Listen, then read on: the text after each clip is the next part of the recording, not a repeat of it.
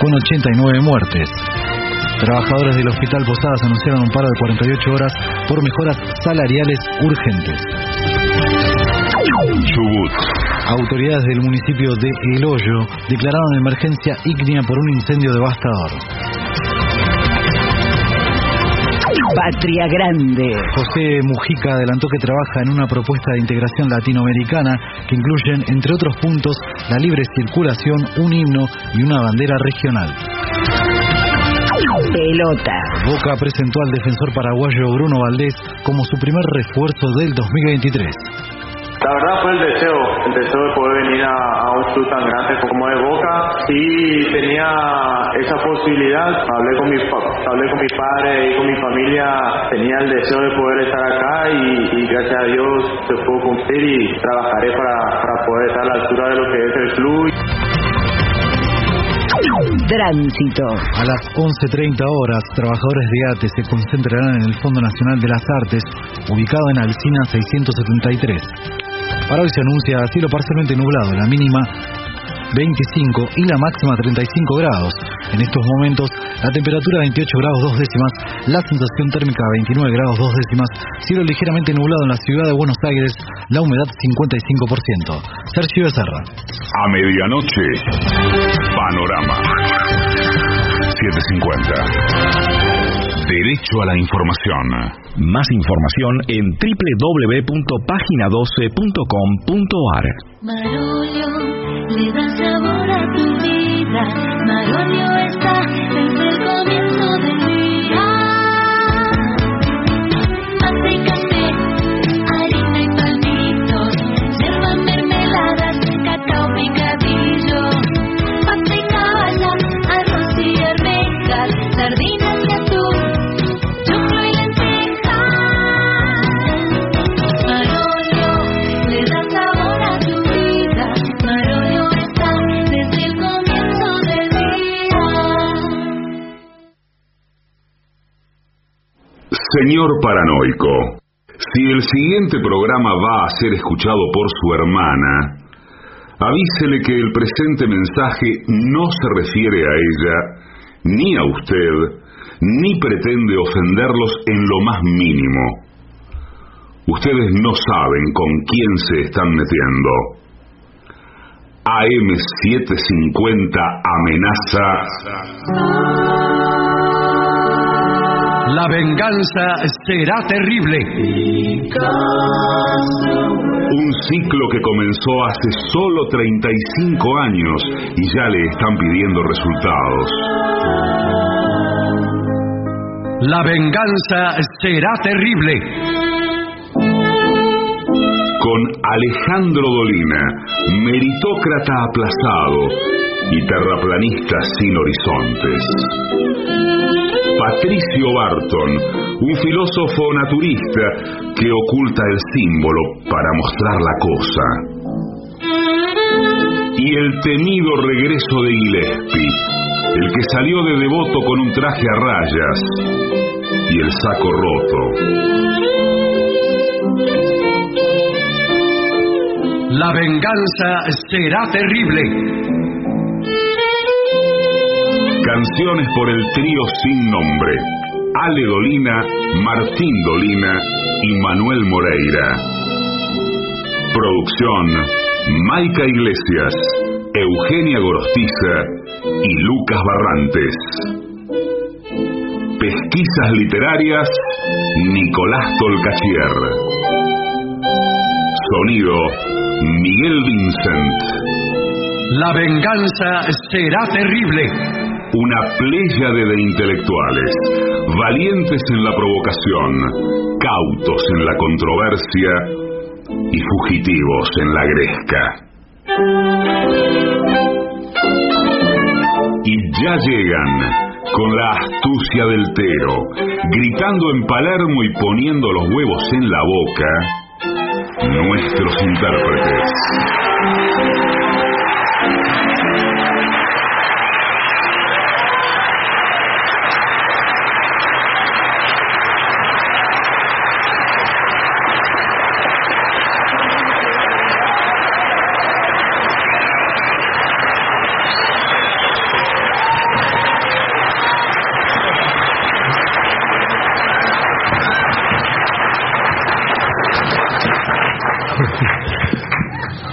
Muchas gracias.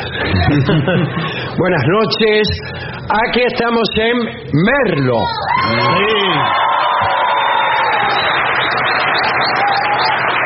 Voy a presentar inmediatamente, para que no quepa la más mínima duda acerca de la entidad de las personas sentadas a mi lado. Se trata de mis queridos compañeros Patricio Barton. Hola, amigos. Y Gillespie. Vamos. Hola. Buenas noches. Es que no estoy acostumbrado a la radio, Claro. en donde uno puede señalar equivocadamente. Sí, exactamente. Y el oyente no se da cuenta. Gracias, Dorio. Bien. Antes que nada, buenas noches. Antes que nada, buenas noches. Che, vinimos. Esto. ¿Qué? Esta no es enteramente la Feria del Libro. ¿Qué? ¿Por qué? Sí, porque no hay, aquí no hay. Le explico a los oyentes. No, que está bien, aquí. claro. A lo mejor se creen que estamos en los stands, que hay tipos que abren el libro y los miran. Sí. A mí me gusta mucho la Feria del Libro, ahora que estamos solos.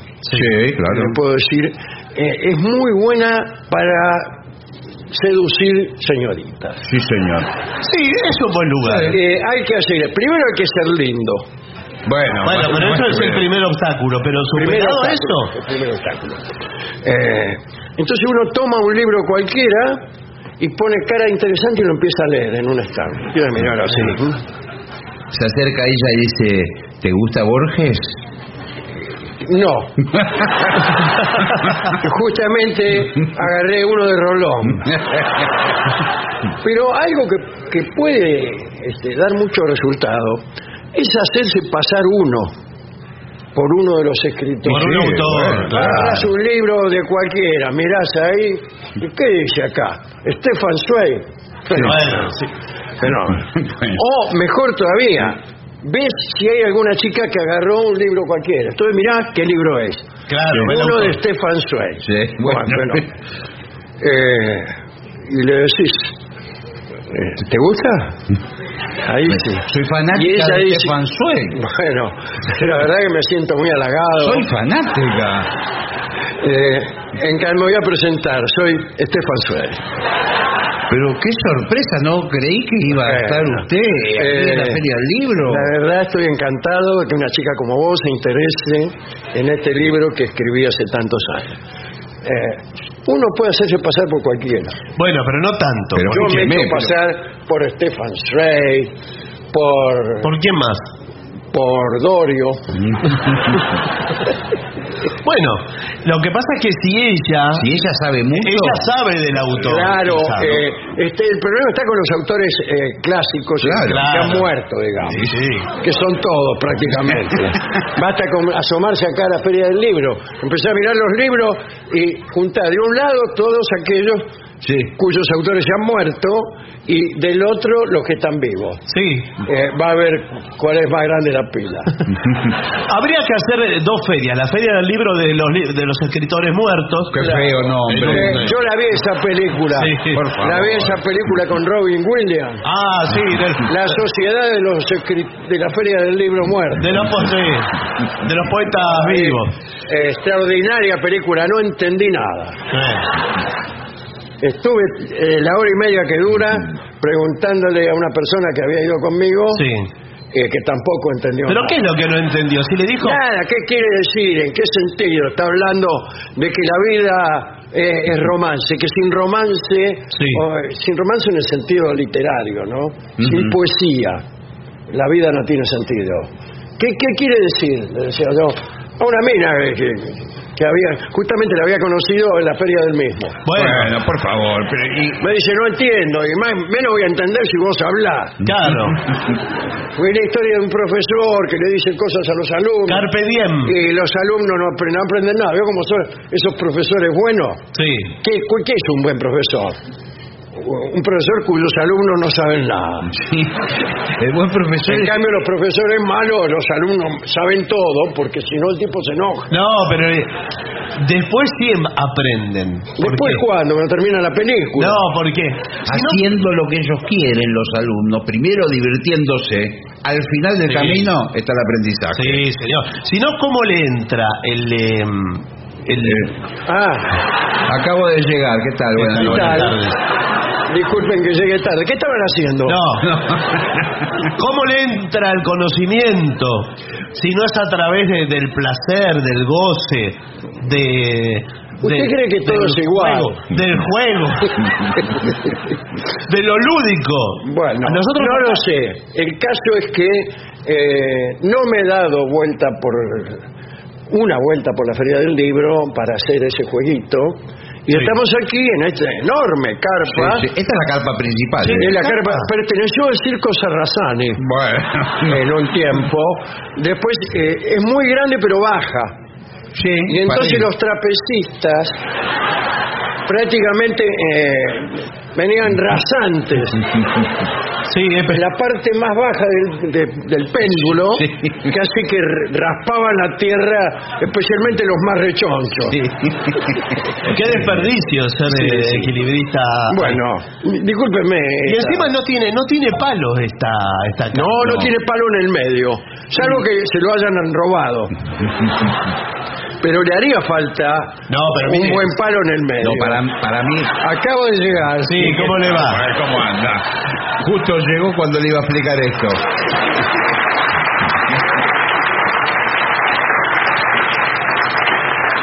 Usted no lo ve porque está oculto. Perdón, ¿usted quién es? Yo trabajo aquí en la municipalidad de Merlo. ¿Cómo le va?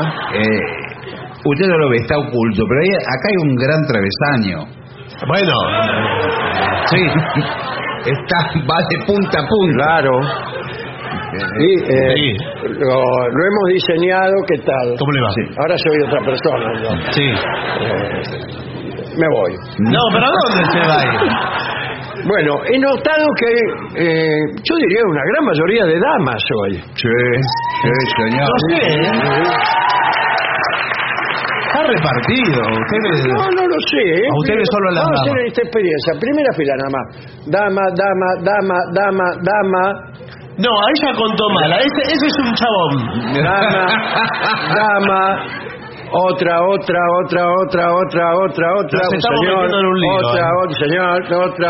Bueno, pero... Terrible, una mayoría no. aplastante. No, lo que pasa... ¿Qué significa esto? Absolutamente nada. No, mire, o incluso es muy probable que en la fila 5 ocurra exactamente lo contrario. Además, decir aplastante dentro de una carpa no es conveniente. Sí. En este momento empiezan a huir. Al oír la palabra aplastante, enseguida se precipitan al exterior. Sí, no se menciona esa palabra en una carpa. Bueno, señores, vamos entonces, si usted quiere, al primero de los temas conceptuales que hemos preparado esta noche para esta feria del mismo. Bueno, perfecto. Costumbres chinas que el visitante debe aprender a respetar. Sí. Es un informe... para ir a China, dice usted. Para ir a China. Bueno, mi sueño. Lo hemos preparado especialmente porque nos hemos enterado de que muchas personas pudientes organizan viajes a China. Sí. ¿Y usted ¿para qué? Bueno, la misma razón que van a otros lugares, qué sé yo. Bueno, para conocer. Viaje de placer que le llaman. Y muchos argentinos están buscando un futuro en China, instalando mercados. Los supermercados argentinos. Mercaditos. El mercadito de China. Venden vino barato en el supermercado argentino. Bueno, fenómeno. Atención. La primera costumbre es sacarse los zapatos antes de entrar. Pero eso es Japón. Bueno, no me venga con sutileza. No, pero qué sutileza. Pero escúcheme. Pero China es un país gigantesco. Lleno de chinos, porque son muchos. Muchísimos, incontables. Y Japón... El último censo reveló eso. Ese fue el resultado del último censo. Incontables. Ahora, digamos, la cultura oriental, en muchos países consideran que los zapatos están en contacto con el piso. Exactamente, siendo el piso algo sucio, pero moralmente sucio. Exacto. En algunas culturas el príncipe, o sea, el emperador, el rey, lo que sea, no puede tomar contacto directamente con el suelo. Siempre andan llevándolo en palanquín, en andas. Sí, señor, lo he visto. En algún carro, qué sé yo. Pero no dejan que camine sobre el piso porque temen que la intrínseca indignidad del piso se venga a contaminar al emperador. Y además, cuando se contamina el emperador, somos todos los que... Claro, porque somos parte del emperador. O algo así. En la China, por ejemplo, no es una costumbre actual, por suerte. No. Pero en determinado momento se obligaba al emperador a, en un campo abierto, a tener comercio carnal, por así decirlo. Por favor, somos personas señor. grandes. Sí, bueno. Con tantas chinas como pudiera. Al decir China, lo digo en quechua. Sí. No, claro. Debe ser gaucho. Con tantas mujeres como Sí. pudiera. A la vista de todo el mundo. A la vista de todo el mundo. Sobre todo de la observadores internacionales, Bueno. personalidades del comercio, la iglesia, etcétera. Y cuanto más chinas satisfacía el emperador, mejores iban a ser las cosechas, los productos industriales. Por eso son tantos los chinos. Claro. Bueno, pero solía suceder que el emperador, por haberse levantado mal o por tener una naturaleza poco combativa, Sí.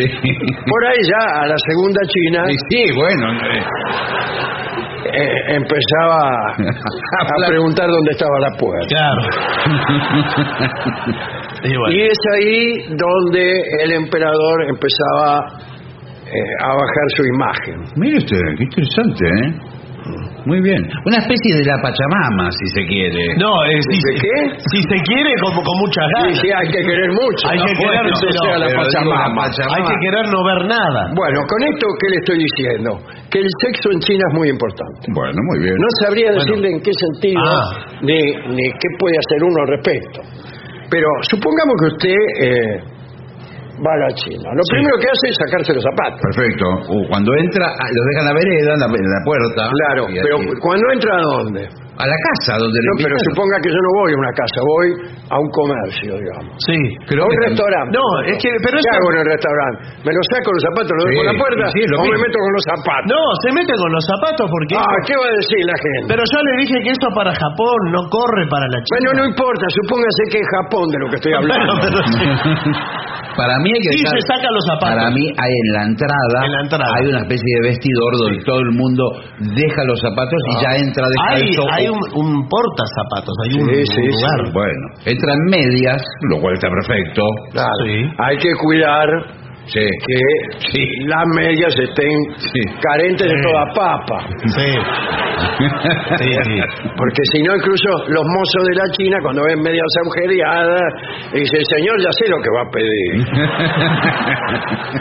Y unas papas acá para el señor. Bueno, dice,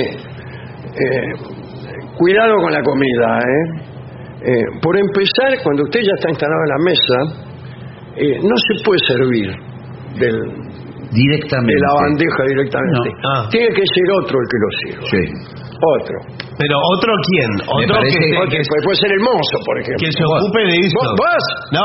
No puede gritar así en la China. No, tampoco puede gritar. Todos en voz baja. Por Claro, favor, claro, no. claro. La persona que oye mal, Sí. como yo, Sí. está perdida. Sí, bueno, sí, igual, si no entiende chino, ¿para qué quiere Bueno, escuchar? pues, más a mi favor. Sí, bueno. Peor todavía. Oigo poco y lo que oigo no lo comprendo. Claro. Imagínense mi perplejidad. Pero en este caso, no escuchar es gratis para usted. ¿Qué le importa? Sí. Pero en todo caso, está bien si estamos en una casa, supongamos Claro, ahora, un encuentro donde de no hay amigos. personal de mozo. Claro. Yo no me puedo servir de la fuente. Por ejemplo, me tiene que servir Barton. Claro, y Él me sirve a mí y yo lo sirvo a él. Un rato cada uno. Ah, bueno, no sé, no. No sé si Y es yo así. acabo de entrar. Bueno, dice, Cuidado, si usted especialmente, digamos, una familia china. Las familias chinas son... Sí, bueno, me imagino. Paternalismo. Y bueno, sí, una familia china, una familia tipo, que son 20 personas. Familia tipo más china. o menos, sí. Me parece que el orden de jerarquías es padre, madre, hijos, mascotas.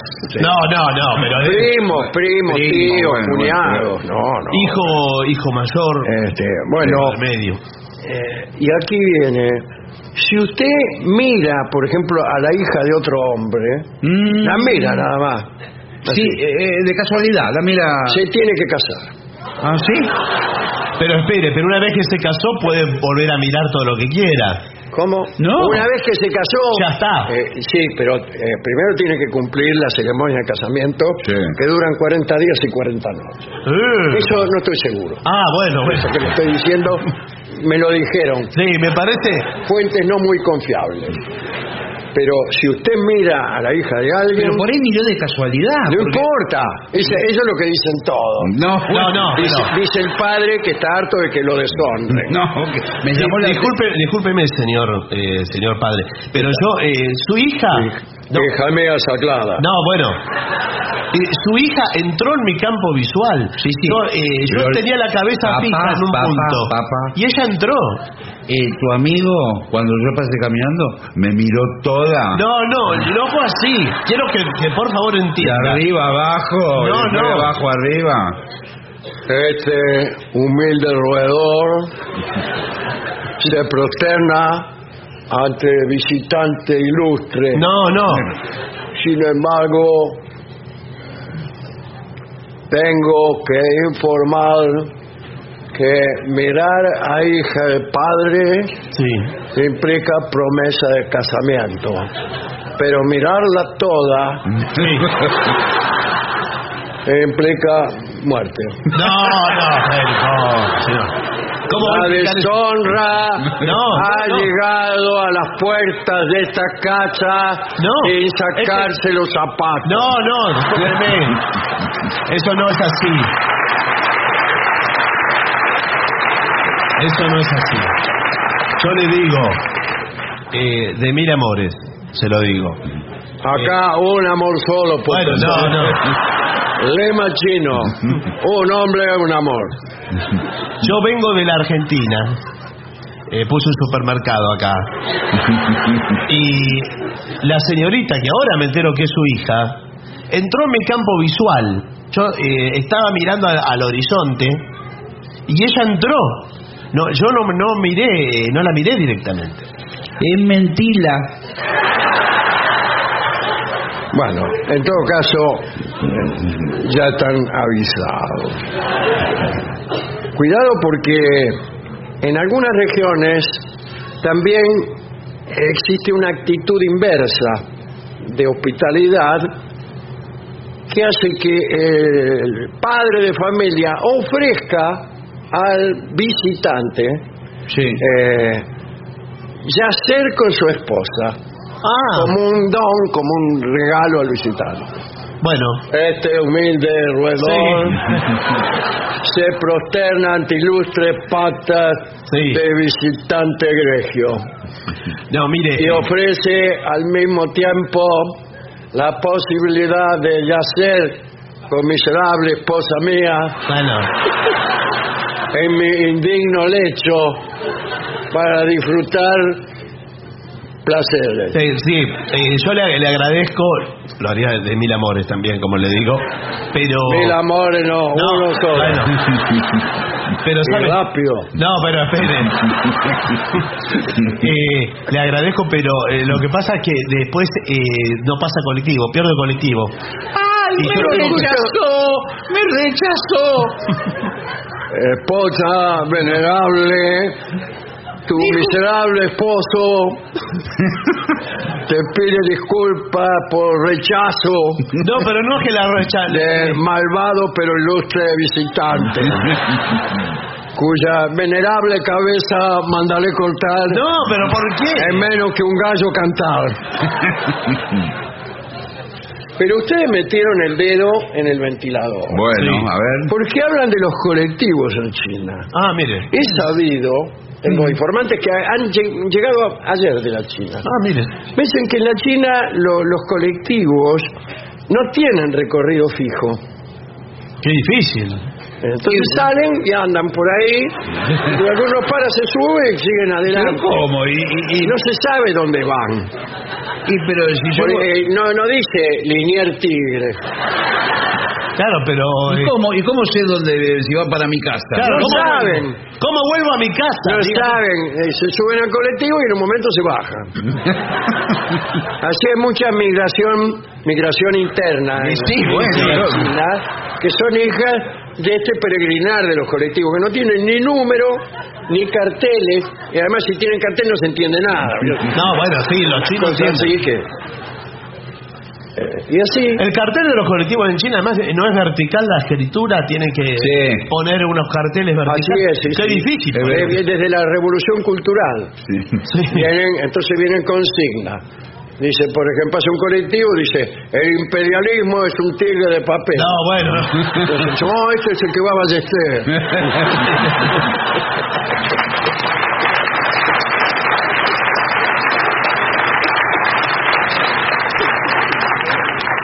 Y así, por ahí uno cuando se cansa se baja. Pero escúcheme, nadie llega a ningún lado. No, en China nadie va a venir a ningún lado. Bueno. Y todo es más o menos igual. En China tienen esa idea que no hay mucha diferencia entre un lugar y otro, especialmente dentro de lo que es la China. Pero es muy grande. Es muy grande. ¿Cómo no va a ser diferente? Entonces, es grande. Muy grande, hay mucha gente, todos los lugares son parecidos. ¿Qué más da? ¿Para qué tener, dicen los filósofos actuales de la China? También hay filósofos tan locos como Confucio y Lao Tse. Bueno, y dicen, ¿por qué privilegiar un lugar a otro?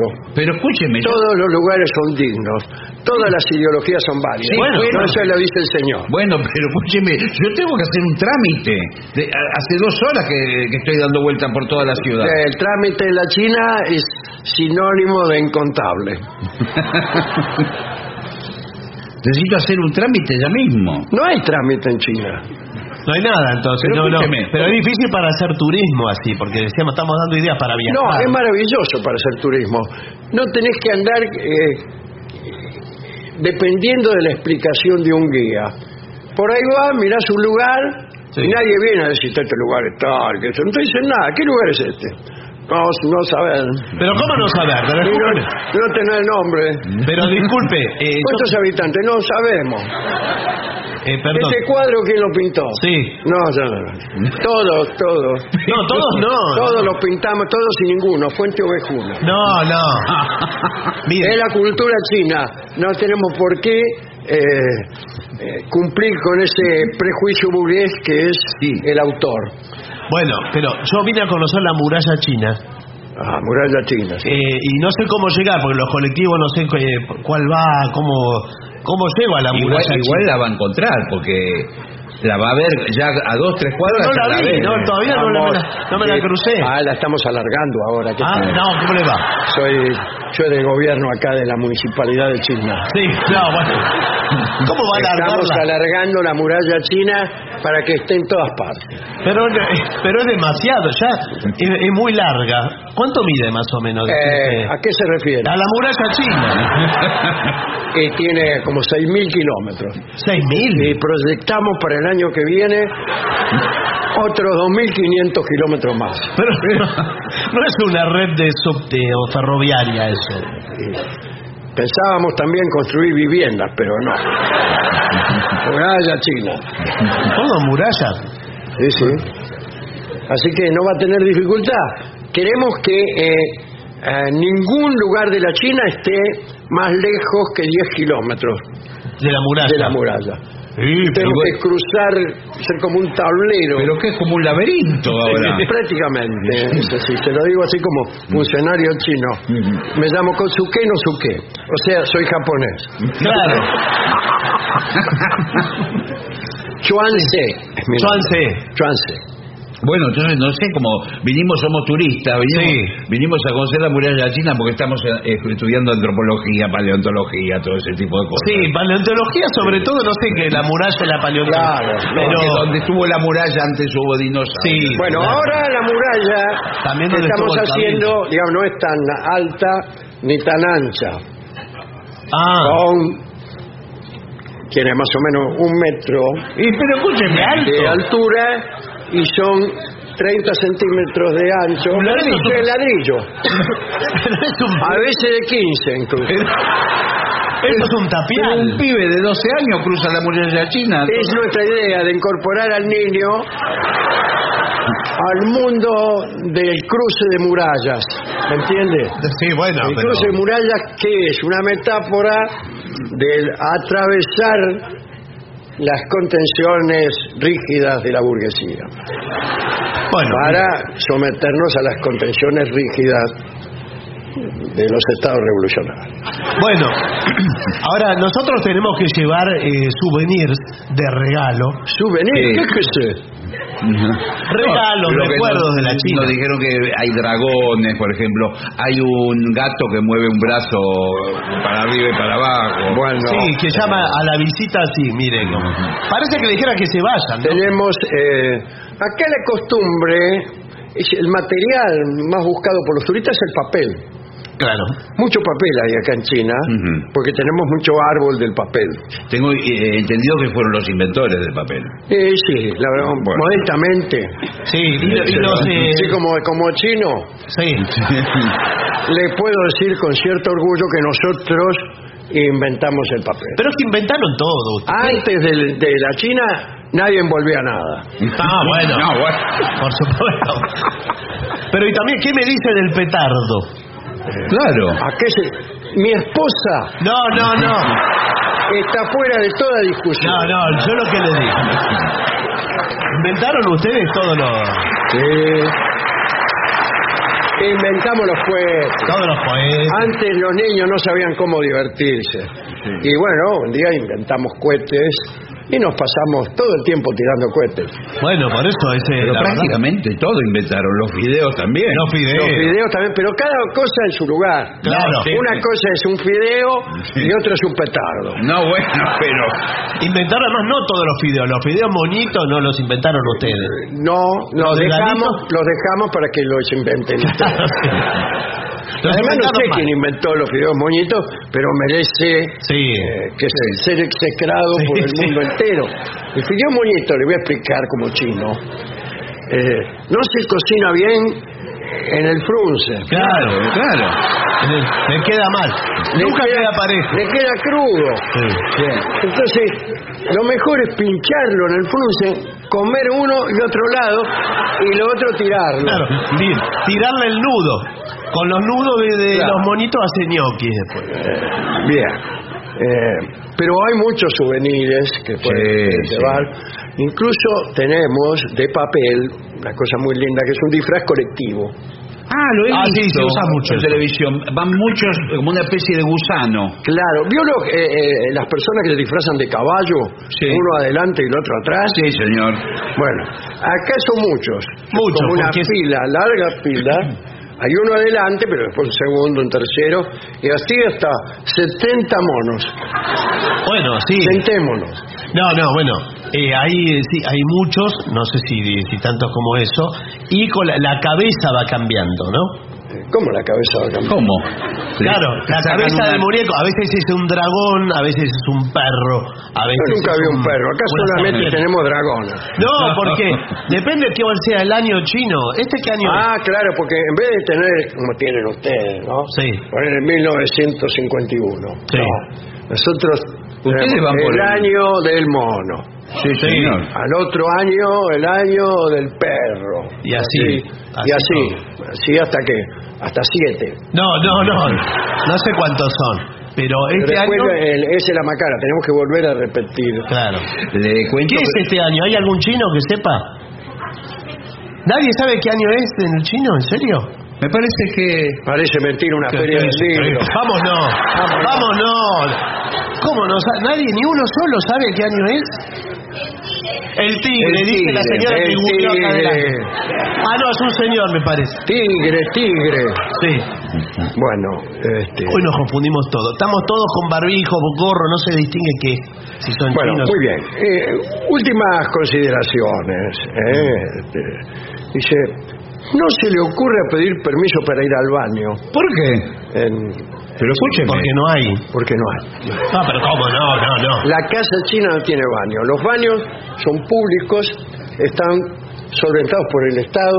Bueno, lo digo como funcionario municipal. Lo felicito. Ahora, soy ministro, justamente. ¿Cómo le va, ministro? Ministro de baños. Discúlpeme, le quiero hacer una consulta porque veo...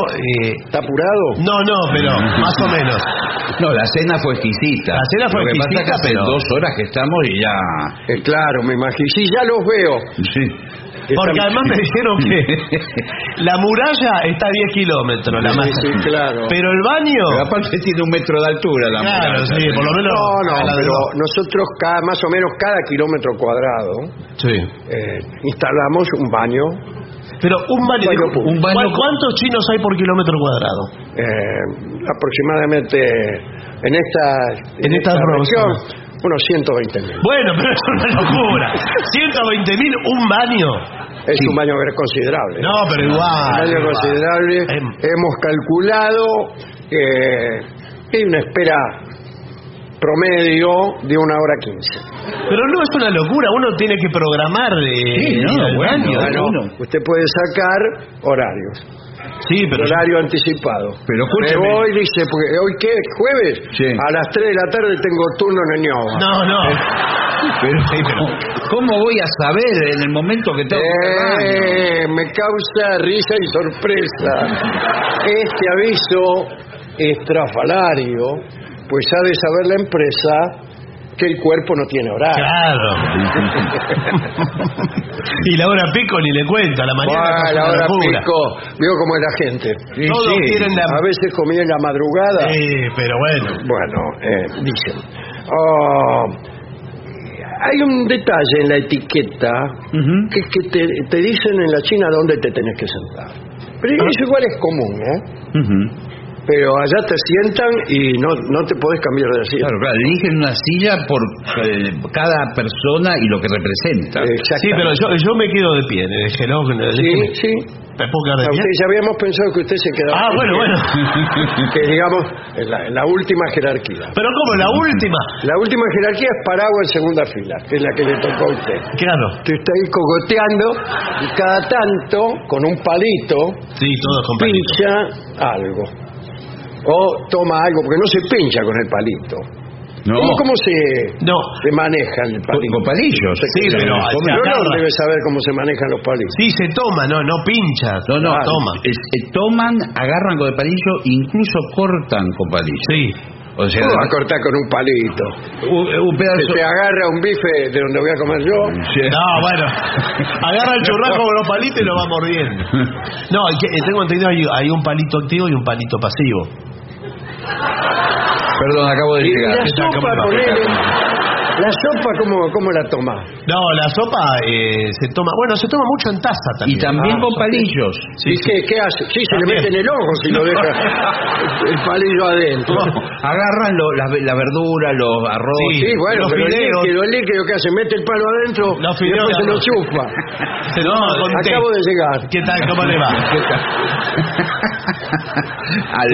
Lo agarran como un cuenco y beben todo el caldo. Además hay muchos platos y todos breves, digamos, con pocas cantidades. 15 platos, creo. Sí. Bueno, está muy bien. Hicimos un informe un día acerca de los 15 platos. De repente le traen un plato. Le trae un poquito nada más. Una anchoa, el primer Ahí plato. Bueno, anchoa no sé si es muy chino. O mozzarella, lo mismo. No, señor. Hay restaurantes chinos, había uno, pero justo cerró, que estaba muy bueno. Pero debe haber otros también. Ahora, ¿sabe que es peligroso si usted el primer plato come mucho? Empieza a comer. Y después vienen otros 15. Pero no son una porción chiquitita, Pero cuidado que te lo tenés que comer todo, Sí. Porque para el chino es una gran ofensa que le dejes algo con el plato. Pero todos una gran tiene ofensa. unos empleados atrás parados contra las paredes, ¿sí? Muy fornidos, esos chinos grandotes. Sí. Cuando ve que usted deja algo en el plato, se adelantan, lo agarran de la nuca. Sí. Y le ponen la Pero ya está, no quiero más. ahí contra el puente y se coma todo. Come lo que te dan. Pero bueno, Estas primeras entradas que les traía sí. son Exacto. son croquetas de algas. Así Sí, que, de algo será. No. Croquetas hechas con algas, con cosas del mar. Algas, ¿en qué? Algas nori. Algas nori, parece. Algas nori, un producto. ¿Huevecillos de codorniz trabajan? No, codorniz no hay en China, codorniz. No hay en China. ¿Qué pájaros hay en China? Gallinas. Hay muchas gallinas. Sí, gallina. Hay gallinas, hay Y ahí gallinas. está, adivinador, ¿cuál es el ave que pone mejor? Usted sabe que cuando acá en Buenos Aires, iba de contar Barton, hay un restaurante cerca de su casa, en el barrio chino. Usted pide una gallina, todos los días puede comer. Y se la traen. No, se la traen y la... Acabo de llegar. No, escúcheme, traen la gallina entera toda al horno, así toda dorada, crocante, y la cortan en 4 pedazos y cómala. Y cómala. ¿Viva? Sí. No, muerta. No. Pero... porque en algunos restaurantes le da muerte al animal que usted se va a comer delante de usted. Y usted elige. Para que incluso usted sienta la culpa. Claro. Porque es muy fácil alejarse de la muerte del animal que su hambre provoca. Y dice, no, tráigame un bife. Entonces ve un bife, hay una milanesa. Claro, no tiene ahí el forma de panrollado oculta toda la sombra de cualquier culpa. No. Viene la vaca, ¡pum! No, La bueno. cortan, la degüellan y lo miran a usted. Cada tanto le hacen así con un dedo el mozo. Mire la milanesa. Cómaselo. La milanesa. Le preguntan así, civilinamente, ¿está rico? Traen el pan rallado en carretilla, todo ahí.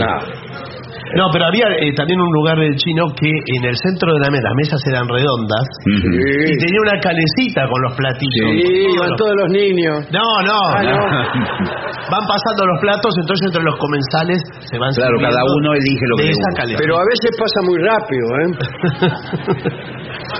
Te mareás. Y bueno, Cuando vas a agarrar ya pasó.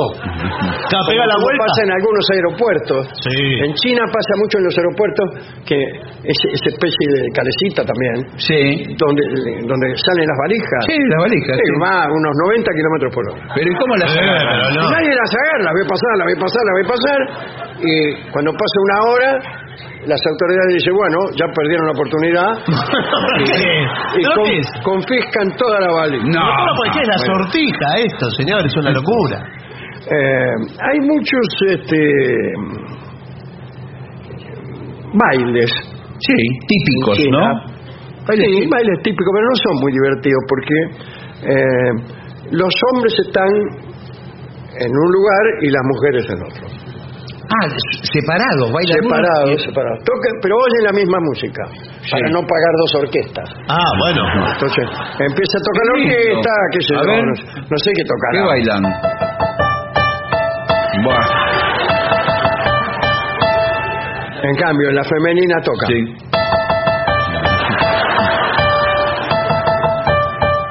¿No es la misma? Y toda a las 4 de la mañana termina el baile y se van. Pero Bueno, pero ¿no se les ocurrió que se puede mezclar? Nosotros somos, ya hablo como chino, somos muy rigurosos con todo este asunto carnal. Bueno, sí, vengo notando. Últimas informaciones. Comida china en la calle, mucho cuidado. sí, mucho cuidado, porque incluso ellos cocinan muchos animales que son más bien animales de uso casi doméstico. ¿Cómo cuál? No. Me parece que todo tipo de animales, No le hacemos asco a nada. Bueno. No, pero incluso muchas de las cosas que venden no son para comer, pero el turista se las confunde. Claro, se las come igual. Por ahí le están vendiendo un sonajero y el turista cree que es un pez. Y entonces lo come el sonajero, con las consecuencias que trae siempre comerse un sonajero, que es que uno va caminando por la calle y suena como una maraca. Que no agarre un empedrado, porque no duerme nadie. Y bueno, y nada más. Novios. La acupuntura. Dejo para el final la acupuntura, porque sé que usted tiene mucha experiencia en esta ciencia milenaria. Claro, milenaria quiere decir China. Bueno, no quiere decir exactamente eso. Pero la medicina china se rige por unos parámetros totalmente diferentes a la porquería de medicina que tienen ustedes. Claro. Incluso tengo entendido que hoy por hoy, con todos los adelantos tecnológicos que hay en la medicina, no llegaron a la eficacia de muchas de las agujas. Exactamente. Nosotros estamos tratando, al señor lo tratamos nosotros. En la clínica. Yo tenía un problema terrible de gordura. Terrible era el problema. Lo pinchamos y no hay caso. No. Estoy en mitad del tratamiento. Sí, porque usted sabe que la medicina china se rige bajo los principios de la reflexología, que implica que si a usted le duele acá, nosotros lo pinchamos allá. Claro. Pues la enfermedad de esta manera es engañada. Se prepara la enfermedad para recibir el pinchazo y el pinchazo viene por otro lado, donde la enfermedad no está. Y esa es la astucia, la vieja astucia de los viejos médicos. Bueno, lo que pasa... Acá tratamos de hacer algo parecido, ¿no? Por ejemplo, damos diagnósticos equivocados. No, bueno, pero no es eso. No es eso, es que cada parte del cuerpo piensa en una parte. Bueno, esa parte que pensó usted, bueno, la tiene en otra parte. Claro, como que... No juego más.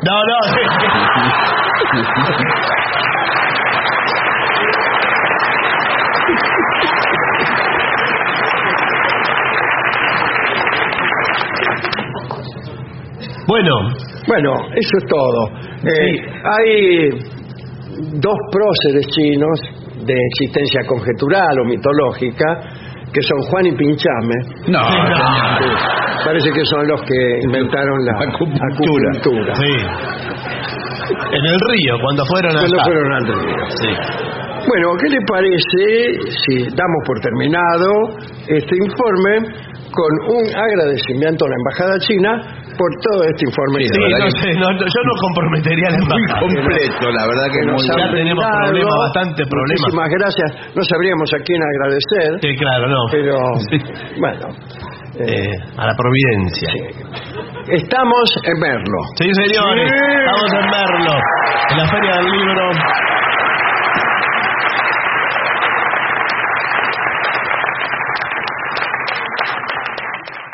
Presenta Maxi Consumo, el supermercado mayorista donde siempre ahorras algo más. Somos AM750. Derecho a la información.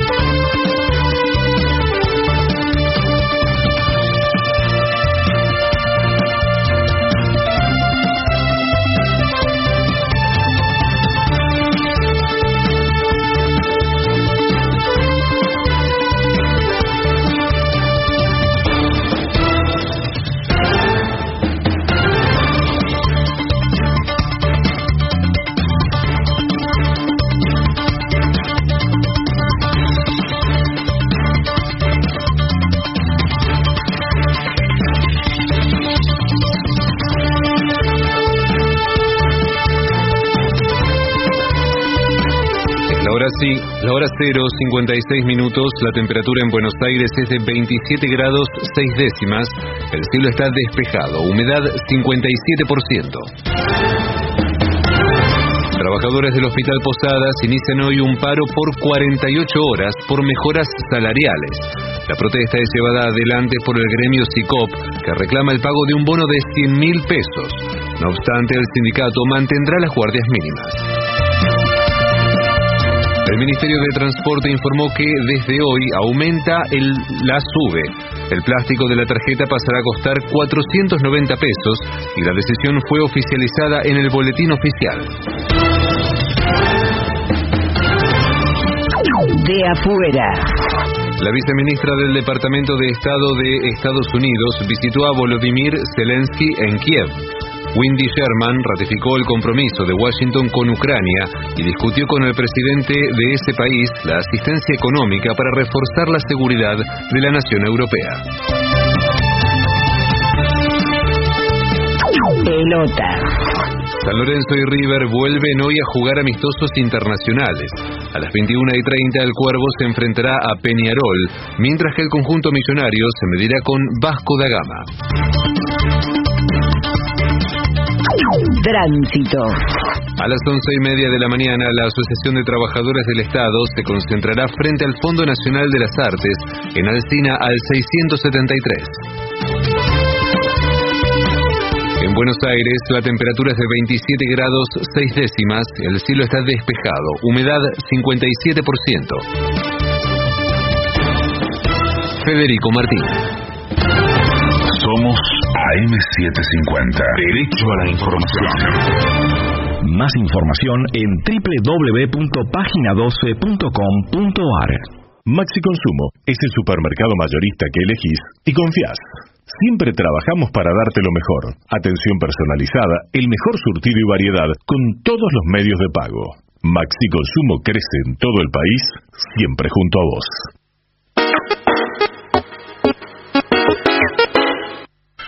¿Usted sabe cuál es la mejor manera de revivir nuestros mejores momentos? Esta.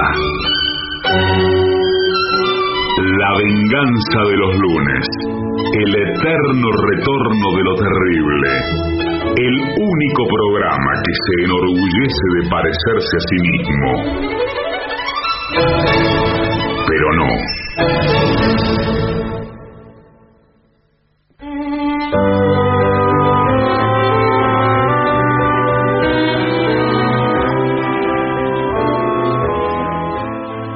Estamos en Merlo. Sí, señores, estamos en Merlo, en la Feria del Libro.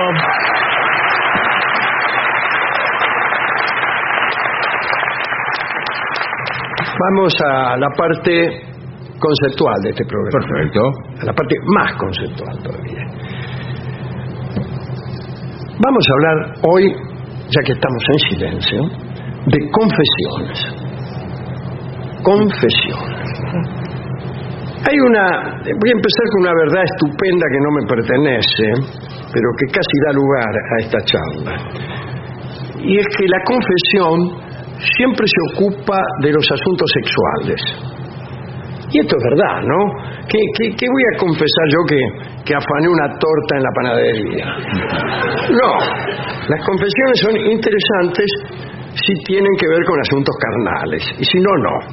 Hágase la siguiente experiencia. Sí. Permítasele a un señor cualquiera la oportunidad de quedarse escuchando en un confesionario.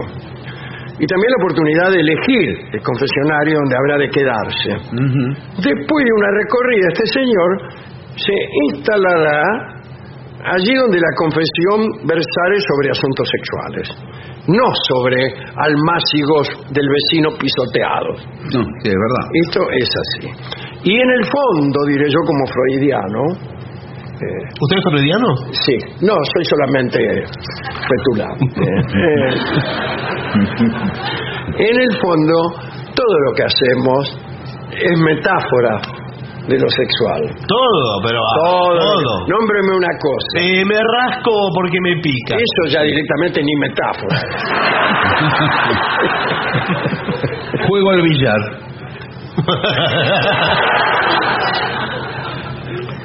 Gracias. Bien, aunque los confesionarios también por ahí admiten preguntas sobre el orgullo, la mentira, pero siempre el último destino de la pregunta son los pecados carnales. Y así fue en toda la historia, ¿no? Mucho más preguntaban sobre eso que sobre la práctica de la usura, los sacrilegios y hasta los crímenes sangrientos. La confesión se ha definido como una acusación sacramental que hace el pecador sobre sí mismo, lamentando sus pecados. Y todo lo hace ¿para qué? Para que lo perdone. Claro. Se trata de obtener el perdón. ¿Y cómo el perdón? El perdón por el poder de las llaves. ¿Qué quiere decir el poder de las llaves? Es una fórmula que hace referencia a la llave de San Pedro.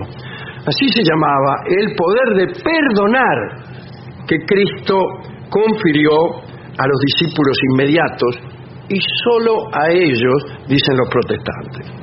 Okay. Los católicos dicen a ellos, a los discípulos y a sus sucesores. Los protestantes dicen minga. A ellos les dio el poder de perdonar y a nadie más. Lutero, por ejemplo, era adversario de la confesión, justamente por ese punto. Afirmaba que solo los discípulos habían tenido la capacidad de dar perdón y que, por otra parte, Jesús nunca había hablado de confesión. Y es verdad eso. Poco después de resucitar, Jesús le dijo exactamente a sus discípulos: recibid el Espíritu Santo. A quienes perdonaréis los pecados, les serán perdonados. Pero a quienes se los retuviereis, eso se quedarán con los pecados. Es decir, ustedes deciden, al que perdona y al que no perdona, le dijo Cristo. Y no se sabe en realidad cuándo nació la confesión, porque Jesús no la practicaba. San Pablo tampoco habló de confesión. Juan Crisóstomo habló de confesión recién a fines del siglo IV, pero no la consideraba una obligación. Incluso aconsejó a los fieles: más, si no vayan nada, hablen directamente con Dios, en vez de con sus intercesores. Allá por el siglo V, VI, en lugares lejanos del imperio, la práctica se fue extendiendo. Los monjes fueron tomando la costumbre de charlar con sus superiores, esos fueron los primeros, ¿no? Acerca de sus imperfecciones. Mire, sí, Padre superior, la que me mandé el otro día, etcétera, ¿no? Y empezaron a recibir la condición de una penitencia. Ahí aparece la penitencia. Yo te perdono, pero vos te rezás 39 Padre Nuestro, lo de atrás para adelante. La confesión era como un nuevo bautismo que les permitía a los pecadores reconciliarse con ellos mismos. Después vinieron los penitenciales para confesar al pueblo y aplicar unas penas adecuadas según cada pecado. El penitencial era como un código. Bueno, pecado carnal, tanto Padre Nuestro. Claro, sí. Pecado carnal, pero peor, tanto. Bueno. Sí, bueno. Y así, pecado carnal, pero ya que no se banca, tanto. Bueno, en un principio la ceremonia de confesión era pública. No era obligatoria, pero era pública. Nada de que venías a confesarte de querusa, encerrado. No. En el medio de la plaza, vos ibas y le confesabas: mire, padre, delante de todo, aquí, como se dice, mire, padre, he pecado. No sé si me interpreta lo que le quiero significar. Sí, pero usted tiene que mostrar arrepentimiento sobre eso. Sí, eso viene después. El arrepentimiento, ¿no? Bueno, y el tipo ahí, delante de todo, decía: lo agarré a mi cuñada. Y a los 5 minutos era un juguete en mis manos. Horrible. Bueno, en el siglo X se sabe que los obispos, al pasar por las ciudades, convocaban a voz en cuello a los criminales para que se acercaran a cambiar su pecado por penitencia y perdón. Cualquier esquina, ahí nomás. Y confesarse pasó a ser una obligación anual. Pero recién a partir de los 7 años de edad, porque si un niño de 3 años, ¿qué pecado va a cometer? Dios mío. Pero eso se decidió en el Concilio de Letrán en 1215. Había periodos donde prevalecía la falta y su cambio por la penitencia precisa. Pero hubo otros donde la pena pasó a ser secundaria. Lo esencial era lo que dijo el Señor: el arrepentimiento, esa institución tan compleja. Algunos tipos como Abelardo, San Anselmo, pensaban que no había motivo para negar a cualquier cristiano el perdón si lamentaba sinceramente sus faltas pasadas. Decía, los perdonamos a todos, lo único se tienen que arrepentir. Sí, lo siento. Pero ahí aparecen los jansenistas, son aquellos que polemizaron con Pascal, ¿se acuerda? Ya en el siglo XVII, ¿no? Que eran partidarios del rigor. Decían, no, ¿cómo lo vamos a perdonar a todos? Esto es muy fácil. Había una historia que nosotros representamos alguna vez aquí en el programa, que era un señor que pecaba, se arrepentía, al otro día pecaba de nuevo y se arrepentía inmediatamente, y el diablo en persona se quejó de aquel abuso y de aquella institución. Y no se quejó y dice, acá no hay seriedad. Vienen malvados, cometen toda clase de crímenes, se arrepienten, ¿y yo qué hago? Dice, yo tengo que defender también mi negocio. Bueno, ante esta actitud de los que perdonaban enseguida, se aconsejó a los confesores que fueran un cachito más severos y que no concedieran la absolución así como así, ¿no? En la mayoría de las veces, vuelvo a lo formal, no había ninguna reja, ningún velo que separaban al sacerdote del penitente. Pero a partir del siglo XIII empezó a hacerse adentro de la iglesia, no en cualquier boliche. Perfecto. Eso debía suceder incluso en un lugar apartado y solitario en la iglesia. Y el confesionario, tal como lo conocemos, no apareció sino hasta mediados del siglo XVI. Una difusión muy lenta, pero había fuertes intereses de los muebleros. ¿Por qué? Para construir. Era lo que fabricaban los confesionarios. Claro.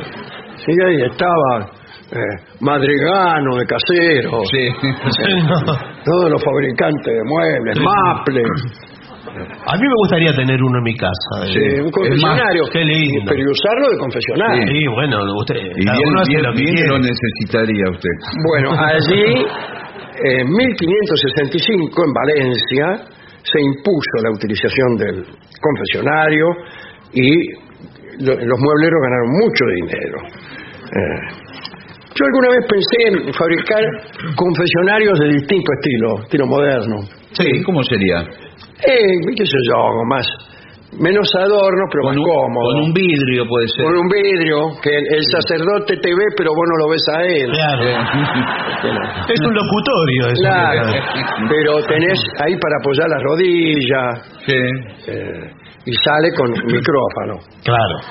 Yo el tipo. Hola. Les habla. Buenas noches. Sí, padre, he pecado. Cuénteme con lujo de detalles. Bueno.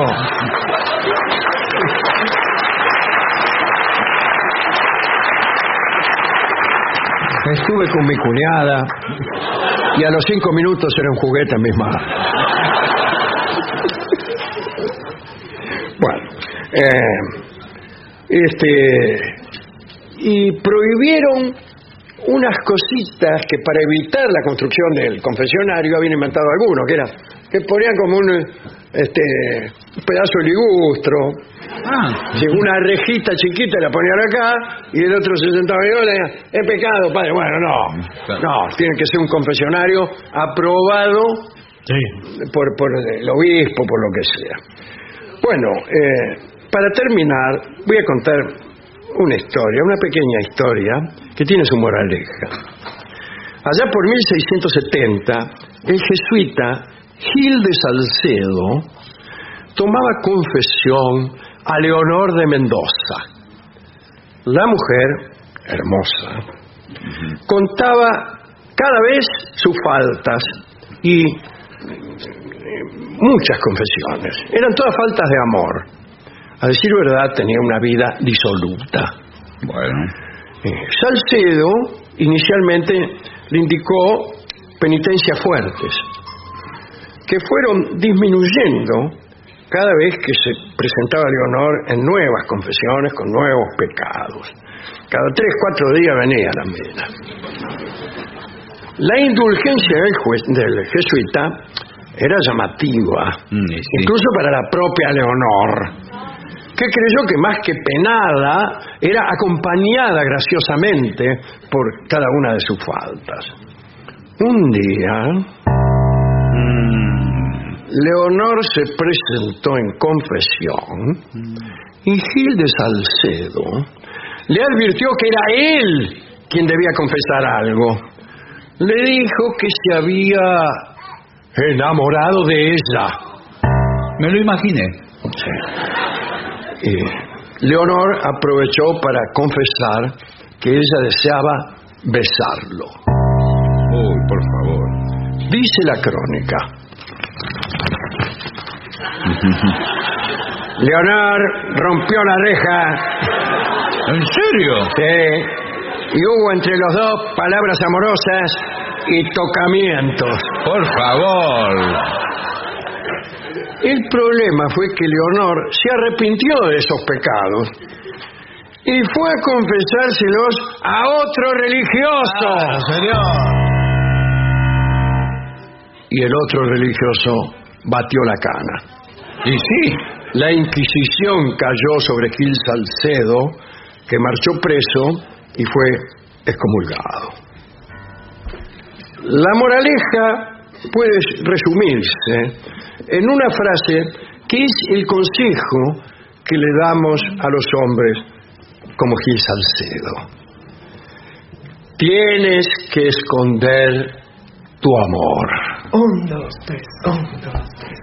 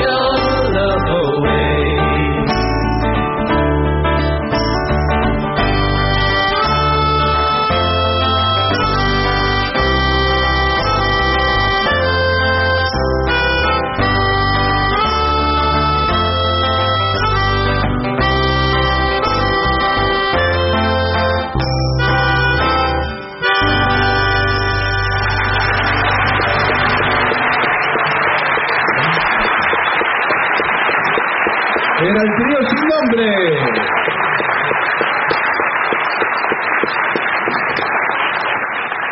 ADUNLAM, la Asociación de los Docentes de la Universidad Nacional de La Matanza. Una organización creada con un solo y claro compromiso: defender la Universidad Nacional, pública, gratuita y de calidad. En AM 750 estás escuchando La Venganza de los Lunes, el eterno retorno de lo terrible. Un programa como los de antes, pero no.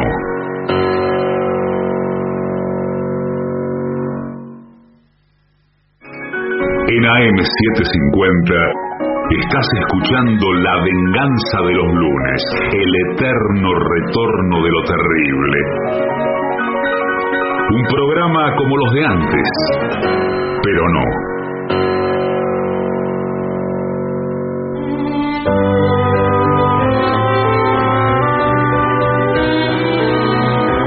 Continuamos en La Venganza Será Terrible. Estamos en Merlo, en la Feria del Libro, adentro de una carpa gigantesca. Mucha gente, ¿eh? Mucha gente. Muchísima gente. Tenemos a continuación un informe, un pequeño informe, sobre el pelado. Bueno. El pelado... ¿Un pelado en particular? Dice No, el pelado así como que... Figura arquetípica. Claro. Como figura emblemática de la sociedad mundial. ¿Cuántos pelados creen que hay en el mundo? Yo creo que un tercio de la población es pelada. ¿Contando a los bebés? Sí, contando a los bebés también. Y bueno, nos escriben muchos pelados. ¿Cuáles son las últimas invenciones de la tecnología? Para mí que soy pelado y me gustaría, etcétera, etcétera. Acá hay algo que hay que aclarar antes de comenzar el opúsculo. ¿Y qué es? Usted como pelado, si fuera pelado, ¿lo disimularía o ostentaría la calvicie así como Dios lo trajo al mundo? No, primero se disimula, después cuando ya es insostenible. Claro, cuando todos advirtieron que usted estaba disimulando, entonces viene aquello de lo que hablábamos hace un minuto, la confesión. Claro. Escúcheme, padre, soy pelado. Pero ahora hay, múltiples recursos estéticos, la cosmética avanzó. Pero es una pelea que está perdida antes de empezar. Por supuesto, como todas. Es una pelea que está perdida. ¿Por qué razón? Y porque es usted tan poco creyente. Porque finalmente todos vamos a ser pelados, tarde o temprano. Todos calvos. Bueno, sí. En el sentido del refrán, ¿no? Sí, también más tarde ni piel va a tener. Bueno, un más rato. tarde el mundo no existirá. Esta carpa que se nos antoja eterna será reducida a ceniza. ¿Qué queda de Cartago y su orgullo? Y así toda la noche. No, porque toda la industria está basada sobre el disimulo. Si a nadie le importara ser pelado y anduviera mostrando la calvicie por todos lados, se fundirían todas las empresas que le puedo nombrar con nombre y apellido, pero no quiero. Sí, bueno, primero las de cosmética capilar, pero también gorras, peluquines, pelucas, corchos, corcho quemado, usted se pasa. Bueno, ahí lo hemos dicho alguna vez aquí, hay un producto que es pelo en polvo. Buenas tardes, ¿qué tal? ¿Cómo le va? Acabo de llegar. Bueno, usted se echa este producto. Y no es que le crece el pelo, parece, es como que se pega. Parece, ¿no? Pero no es, parece. Hay una distancia mínima que es de 5 metros. Está en el frasco, dice. Eficaz solamente una distancia mayor de 5 metros. Si te acercas ya te das cuenta que es una especie de masilla. No sé qué demonio. Cuidado una noche como esta que hay viento. No. Se le vuelan los los pedazos. Es como la espuma esa de azúcar que venden Eso, claro. Pero... Y cuando te lo vas a comer no está más. Sí, claro. Pero ahora que lo dice, qué efectiva la espuma de azúcar. Tiene que ser canoso. Claro, se hace un pelo canoso, pero y dulce, bien. Canoso y dulce. Su novia lo lambe, por ejemplo. Le lambe el pelo, que es un gesto clásico de la novia. Y dice, ay, qué pelo dulce que tenés, bicho. Estás para comerte todo. Sí. Su novia lo va pelando, digamos. Sí. Bueno, muy bien. Hay, al principio, cuando usted se da cuenta que se va a quedar pelado, ahí es el momento para empezar. Sí, dicen que antes, Antes, claro. Y a mí, ¿cómo voy a empezar antes? Sí, no, es que se va dando cuenta. ¿Qué sé yo? Si estoy bien, tengo todo el pelo, ¿qué hago? No. Me pongo una peluca. Es que se va dando cuenta que tiene todo el pelo. Pero... Un tipo muy previsor. Tenía todo el pelo y se compró una peluca y se la puso. ¿Para qué? Dice, pues si alguno desconfía. Si una peluca me la saco y abajo tengo todo el pelo. No, porque es el caso de... hay un momento... El pelo se va debilitando. Claro, pero no me diga. El símbolo de digamos, la entrada del peludo, así se llama. Sí, ¿qué tal? Sí. La entrada del peludo es un momento en que usted dice, ay, qué pelo que tengo, presume con eso, y de pronto ve que hay una bahía que se va a pronunciar y ya le marca un surco. Bien, adentro parece. Y bueno. Sí, el Golfo de México. Bueno. Generalmente son entradas que se dan a los costados de la cabeza. Claro. En general. Y atrás también como el gorrito. Como el peluquín de Grandinetti en Santa Evita. Como... es como una equipa. Es como una alfombra que la cortaron con una tijera y se la pegaron, ¿no? Tenían que interrumpir la filmación cada vez que se agachaban ahí. Tortita negra era lo que... Bueno, pobre Grandinetti es un actor extraordinario y nosotros lo estamos cargando desde hace Nosotros no, usted no está cargando. Nosotros no, no me meto. Yo lo puedo cargar porque soy amigo. Claro, yo no. No, yo igual tampoco. Que a Rolón. Acá el único que lo carga a Rolón soy yo. Sí. Bueno, remedios naturales se pueden usar también, que son los que no sirven para nada, ¿no? Están los remedios naturales, que son los que no sirven para nada, y los remedios verdaderos que tampoco sirven para nada, pero son caros. Pero está el baño de remolacha, por ejemplo, que se usa mucho para... El baño de remolacha, dicen que en 2 años empiezan a ver los resultados. Sí. Las manchas. Sí, las manchas coloradas. ¿Qué hace pelirrojo? Sí. Pero remolacha no, pero sí es cierto en el CONICET. Todo es cierto. ¿Qué? Yo digo mentiras. En el CONICET hicieron un estudio muy avanzado con la borra del café. Pero eso es para adivinar. Claro. No. ¿Usted quiere que lo adivinen o que le crezca el pelo? No. Adivine si se le va a caer el pelo. Claro, sí. Yo le adivino, no le va a crecer nada. Sí, claro. Se pasan borra de café y bueno. Lo que está muy en boga es el masaje capilar. ¿Cómo es, doctor? Sí, ¿qué tal? ¿Cómo le va? ¿A qué le llaman masaje capilar? Porque yo no sé. Tengo miedo de ir y que... No, nosotros vamos... que abusen. Nosotros lo decimos, vamos en busca del folículo piloso. ¿Qué te dije? Te dije que no había que ir. Y lo estimulamos.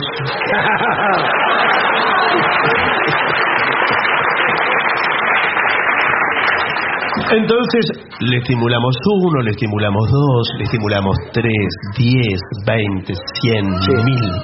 ¿Qué hora es? Y usted va a notar, primero, el día 1... Sí, no pasa nada. No, claro. Le hacemos acariciar la pelada con su propia mano. Yo lo hacía al revés. Me sentaba arriba de la mano. Sí. Me hizo asustar. Cuando se me dormía la mano, me acariciaba la pelada y me parecía que era el médico. No, Por favor. No, señor, lo hizo mal. Le pido, por favor, que mantenga la seriedad. Sí. Esto es un consultorio. Pero es para comparar, si no, ¿por qué compara? Día 1 acaricia a la pelada y la nota como suave, despoblada. Claro. Día 100, usted acaricia a la pelada. Y todos los otros días nada. Y la va a notar rugosa, tersa, peluda, porque ya no es pelada. Estamos en presencia de un milagro. No. De una cabellera incipiente, le dice usted. Claro, porque le dicen a la calvicie. Bueno, dígale. Quiere decir que sí, así como empedernido quiere decir soltero. Pero cuidado, porque si usted abandona el tratamiento antes, no tiene sentido. No le da resultado. Y si lo abandona en ese día, tampoco. O sea, al día 101 se le cae todo. Si comete el más mínimo error, claro, porque tampoco. Es como si fuera, se puede hacer una analogía con una semilla y que sale una planta, ¿verdad? No. Bueno, usted haga la que quiera, pero es incorrecta. Bueno, acá tengo algunos tratamientos como el de miel de abejas con yema de huevo. Bueno. Y aceite de romero. Qué arquero, ¿eh? Menos mal que lo trajo Boca. Sí, aceite de Rossi también. Sí, está bien. ¿Y qué, te crece el pelo? Y bueno, esos son distintos productos cosméticos. Sí, que no sirven para nada, porque son muy caseros. La industria de la tecnología de las pelucas también tiene el implante pelo por pelo. Sí. Pelo por pelo. Esto se está haciendo cada vez más. Primero, ¿qué hacen? Recolectan pelo. Van por todas las peluquerías. No sé si es así. Por favor, ¿cómo le va, fulano? Sí. Por favor, guárdeme el pelo. Y yo paso una vez por semana, no voy a pasar todos los días. Pero metí una bolsa de nylon así llena de pelo. Pues nosotros vamos, tenemos ahí una mesa grande, redonda, bien iluminada, con todos trabajadores que están con la visera ahí, y unos anteojos ahí, todo bien iluminado, y pelo por pelo lo van poniendo cada uno en un casillero. Claro, porque son todos de todos los... Claro, entonces tiene rubio, tordillo, enrulado, morocho. Bueno, está bien. Este no. Y así. Sí, bueno. No tire nada, que todo sirve, mire. Escúcheme, yo tengo entendido que no es un poco así, pero en realidad le sacan pelo de acá atrás. ¿De dónde? De acá atrás. Mire que esto es radio, señor, por favor, aclare. Le sacan pelo de la nuca, una tira de pelo, y se la ponen en la frente. La tira de nuca, sí. Le va a quedar. La escuché. Vengo a hacerme la tira de nuca. Se la ponen adelante. Bien. Bueno, después de clasificar los pelos, entonces arman las pelucas. Y hay una manera un poco drástica, pero muy eficaz, que es serruchan la tapa de los sesos. Me parece una barbaridad. Se lo sacan, vos quedás con el cerebro ahí al aire. Hay que tener cuidado, pero tenemos mucho cuidado. Nosotros todos en quirófano, desinfectados, siempre hacemos esa pequeña operación, ¿no es cierto? ¿Y qué hace? Serruchamos todo alrededor, sacamos la tapa de los sesos. Por favor. Y se queda ahí tranquilamente mirando televisión. Sí, pues bueno. No se rasque, no se toque. Nada. Está ahí. Bueno, y nosotros, con la tapa de los sesos, la limpiamos más o menos. Por favor. Y con unos pequeños taladros le hacemos unos orificios muy finitos. Claro, muy finitos. Pero le queda como un volador. Del grosor de un pelo. Bueno, claro. Entonces después tomamos esos pelos que habíamos preparado para usted, miramos de qué color es su pelo, de qué grosor, fenómeno. Pasamos ahí, embocamos por cada agujero y le hacemos un nudo. Del lado Del lado de adentro le hacemos un nudo. Uno por uno. Y lo dejamos colgar para afuera. Sí. 1, 2, como dice el señor, ¿no? Sí. 3, 100, 1000. No, 1000 necesita, 2000, Miles, 3000. miles. Eso, mientras tanto, usted hasta puede irse a su casa. Pero ¿cómo? ¿Cómo me voy a ir con la cabeza? Nosotros le damos como una gorra. No, bueno. Para que, porque veo cómo es. Usted por ahí tiene chicos. No, pero sí, señor. Empiezan a tocar los sesos ahí, que se... Bueno. El polvo, todo. Usted vuelve a los 2, 3, 4 días. Sí. Nosotros ya tenemos la peluca y usted llega a la vez, la tenemos puesta ahí. ¡Qué impresión! Una cabeza ahí como la de Geniol, la ponemos arriba. Y usted dice, qué hermosa cabellera. Es la suya. ¿Y qué hace? ¿Después lo pegan? Después, con la misma tapa de los sesos, se la ponemos. Perfecto. Sí, que calce perfecto. Y sí, que... Le ponemos alrededor... Primero le ponemos una junta. ¿Qué era? Como una vincha después. Una junta para que no pierda fluido cerebral. Bueno, sí, pero se hubiera acordado. Ponemos una junta. Ahí viene con un sellador. Sí, me imagino. Nosotros trabajamos, no le vamos a dejar floja. No, la tapa del marote, ¿vio? Vienen los amigos, usted los saluda. En vez de sacar el sombrero, se saca la tapa de los sesos. Séllelo bien porque yo tengo pileta, en verano me quiero meter la pileta. Se tira y por ahí ve flotando la tapa de los... Lo usan para la ensalada después.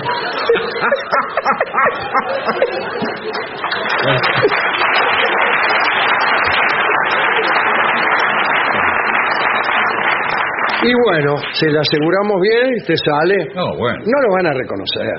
No, ya lo creo. Ahora, escúcheme, y todos esos nudos del lado adentro no interfieren. Al principio le ponen un poquitito molesto.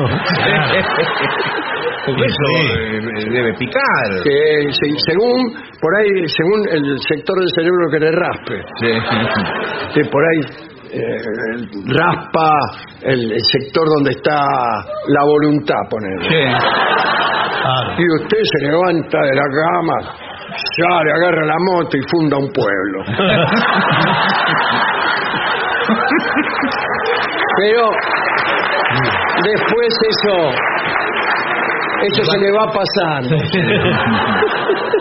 Vio como la gente funda un pueblo, 2, 3, después ya. ¿Para qué? ¿Para qué? Sí. Con todos los pueblos. Nuda floja. Bueno, después está la venta de peluquines, ¿no? Sí, los peluquines.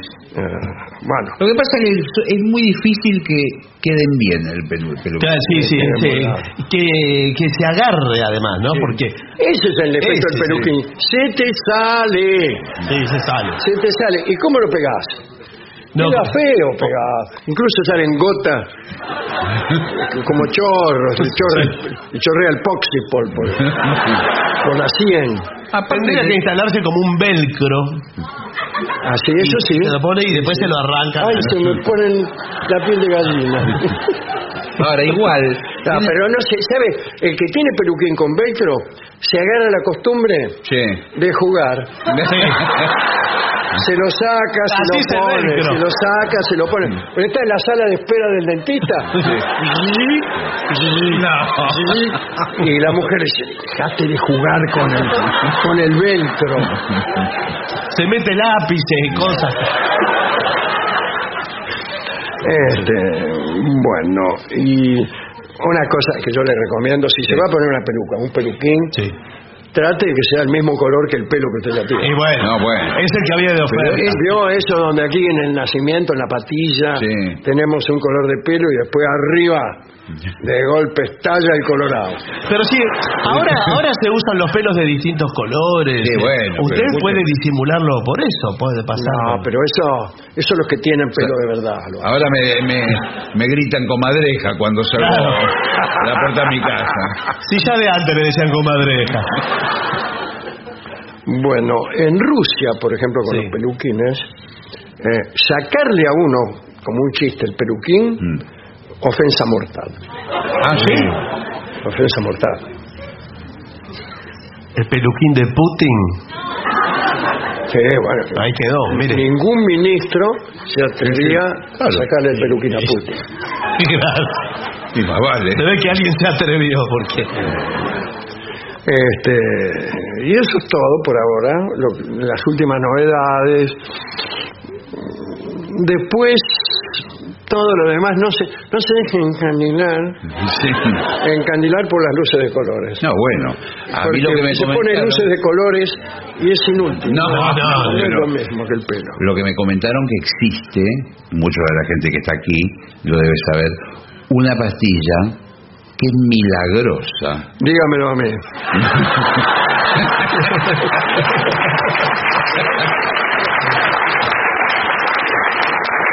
Bueno, muchas gracias. Estamos en Merlo. En Merlo, señores. Y vamos al concierto final de nuestro programa La venganza será terrible. Hágalo pasar. Señores, vamos a hacer una breve pausa para dar comienzo al bailongo. Muy bien.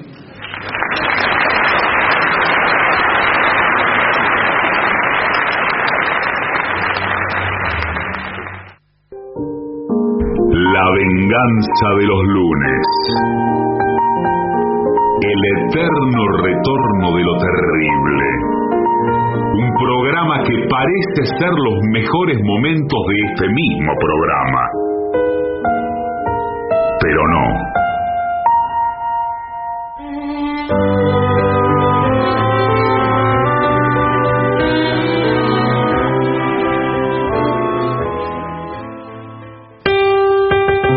Llega a la Feria del Libro de Merlo nuestro querido y nunca bien ponderado maestro, el sordo Arnaldo Ganser.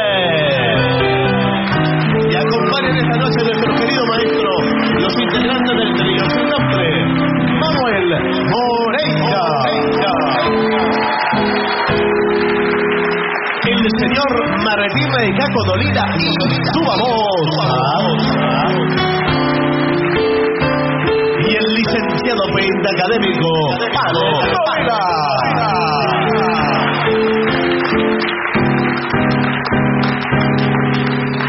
Buenas noches, maestro. Buenas noches a la gente del trío. ¿Qué tal? Muy buenas noches.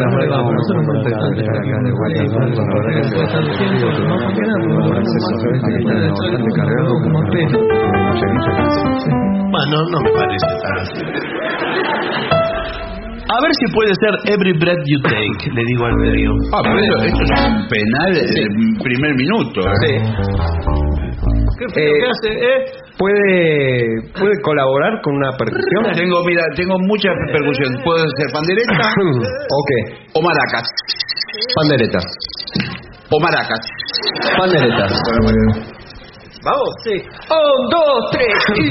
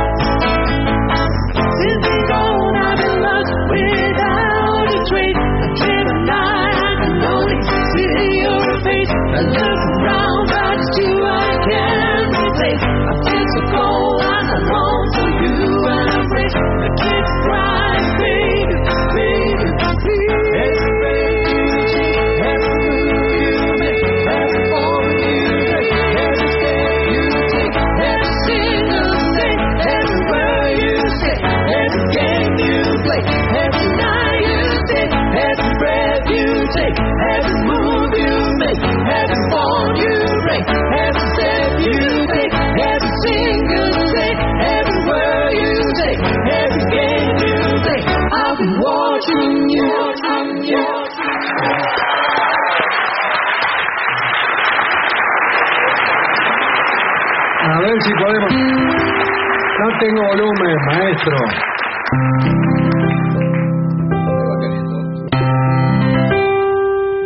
Vamos a ver qué hacemos. A ver, una introducción de milonguita podría ser.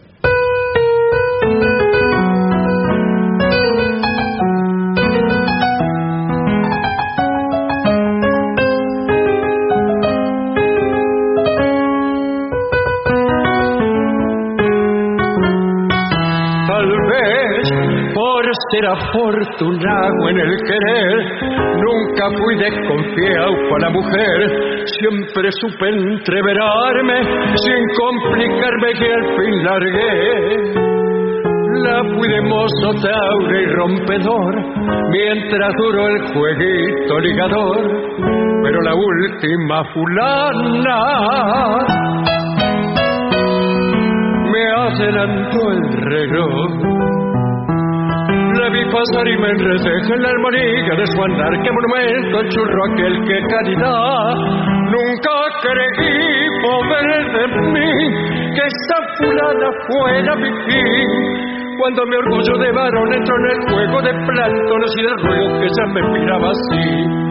Que no puedo, que quién sabe que esta noche, que mañana, la cuestión que la fulana me dio el dulce y lo mordí.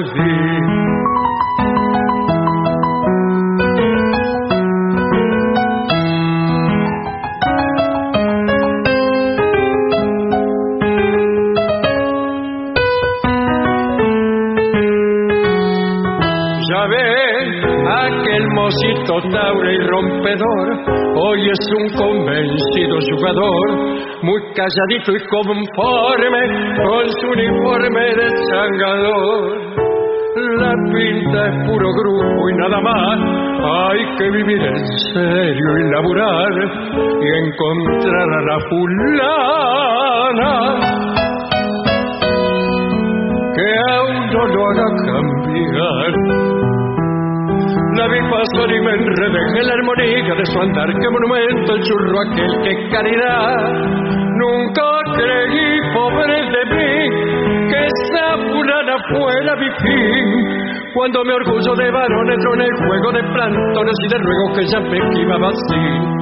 Que no puedo, que quién sabe que esta noche, que mañana, la cuestión que la fulana me dio el dulce y lo mordí. ¡Ay, ay, ay!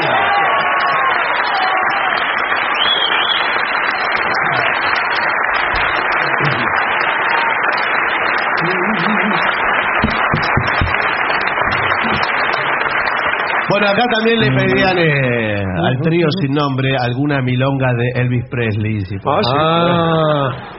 y bueno, a ver, ¿qué podemos hacer? Vamos con esa, que todos sabemos. Well, it's one for the money, two for the show, three to get ready now, go, but don't you step on my blue sweat shoes. Well, you can do anything on my blue sweat shoes. But it can knock me down, shave on my face, slander my name all over the place.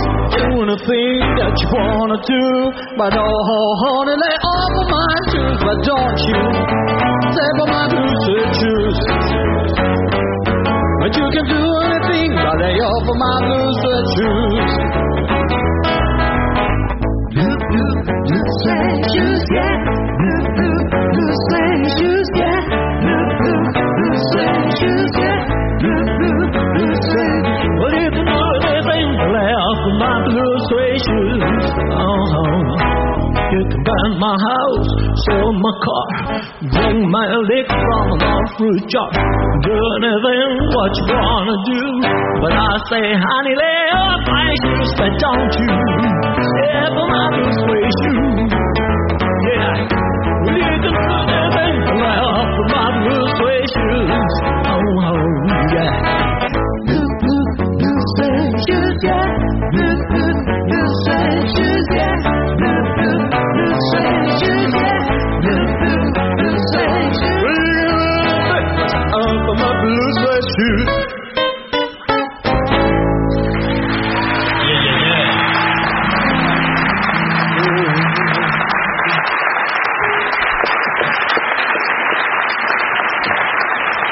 un tango raro. A ver. Hace mucho que no lo toco y...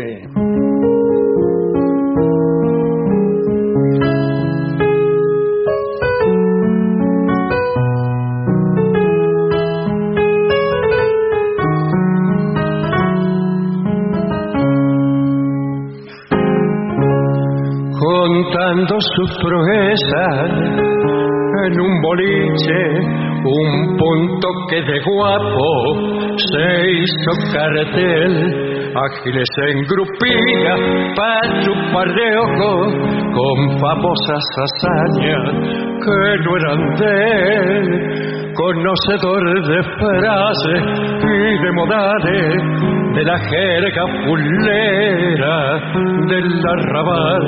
Se contaban historias fenomenales en que siempre tenía rol principal. Pero cayó una noche un veterano cuando está haciendo cuento de Pochetín, que arrancó la careta al falso guapo, dejándole la propia de malandrín. Vos cebabas el mate en una timba, que en la boca tenía el pardo al dios, y fuiste bandadero los cafiolos, y venís ahora a contarla de gran matón. Te llamaban el ganso porque de otario tenías bien ganada la credencial, y tu chanza mejor fue aquel prontuario por ladrón de gallina en un corral. Y a rematar la suerte cayó al boliche la mujer del famoso haz de cartón, y diciéndole: fiera, raja pa' dentro, bárreme bien la pieza, cuida el bullón.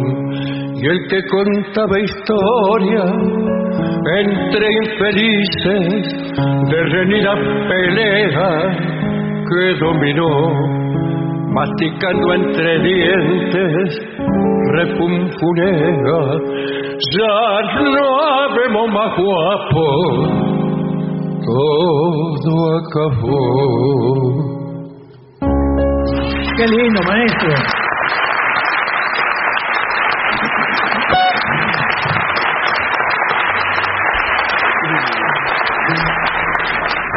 Se anda diciendo aquí en Merlo que anda el indio. Es totalmente cierto.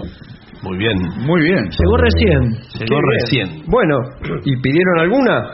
Pidieron el tema de las 3 sílabas idénticas. Upa, a ver. Vamos ¿Esto a ver va si con lo acertamos. percusión? Sí, con todo. ¿Va con pandereta o con maracas? Con las dos cosas. Vamos. 1, 2, 3 y...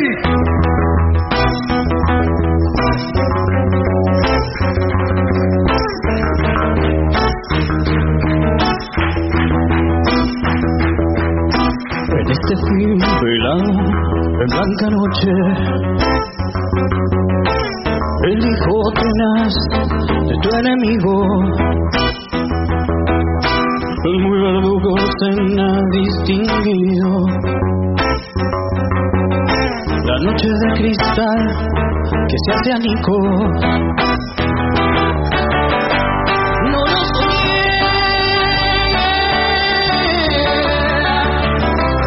Enderezo y brindo a tu suerte. No lo soñé.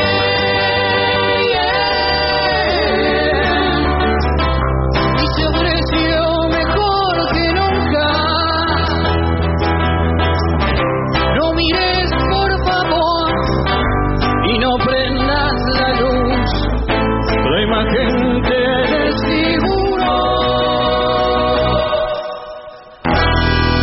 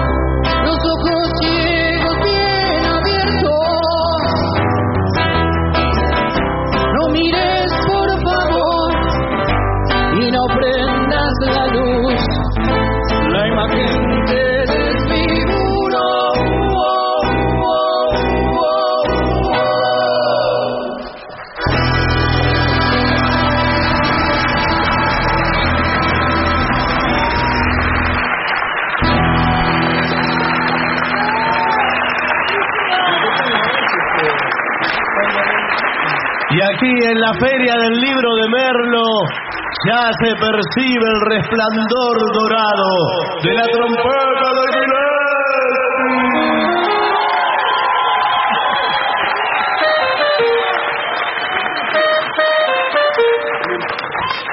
Gracias. ¿Qué hacemos? ¿Qué quiere hacer, Giles?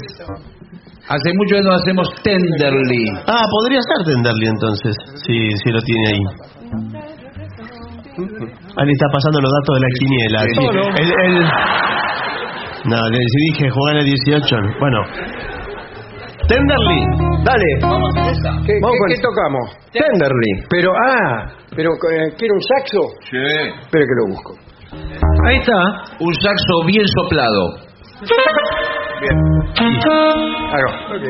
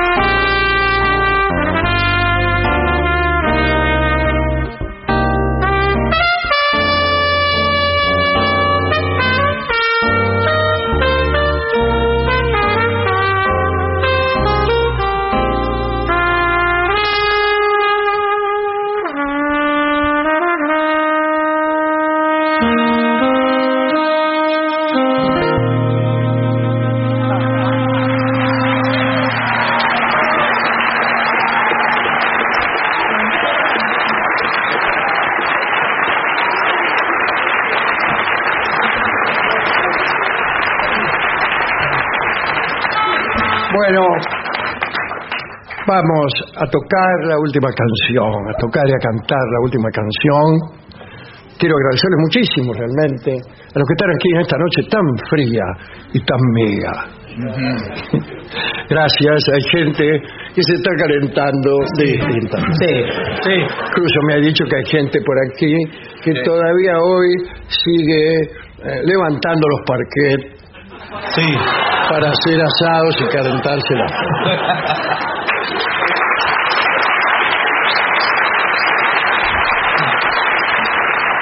Vamos a hacer una canción que tiene que ver con esta feria del libro, ya que vamos a homenajear a un gran escritor argentino que casualmente esta noche, y en lo que son las casualidades, no está aquí.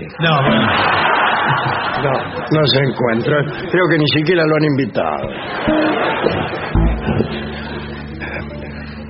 Esta canción se llama en inglés Mempo Giardinelli. Bien. Mempo. Bueno, vamos. Uy, mira, qué fuerte, Ok, nos vamos entonces con eso. Vamos. Nos vamos con eso. Y con eso nos vamos. Sí. Chicos, hace frío. Sí, se quieren quedar porque está calientito acá adentro. Claro, acá adentro. Bueno, afuera. Dale. 1, 2, 3 y...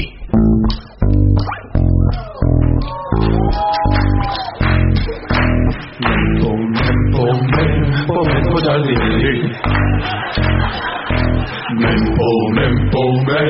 Mempo Giardinelli. Mempo Giardinelli.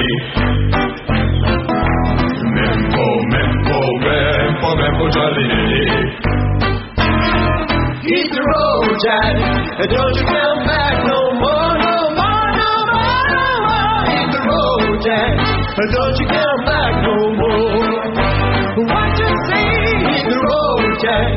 Don't you come back no more, no more, no more, no more. Hit the road, Jack. Don't you come back no more. Oh woman, don't treat me so mean. You're the meanest old woman that I ever seen. I guess if you say so, I gotta pack my things and go. That's right, hit the road, Jack. Don't you come back no more, no more, no more, no more. Hit the road, Jack. Don't you come back no more. What you say, hit the road, Jack. Don't you come back no more, no more, no more, no more. Hit the road, Jack. Don't you come back no more.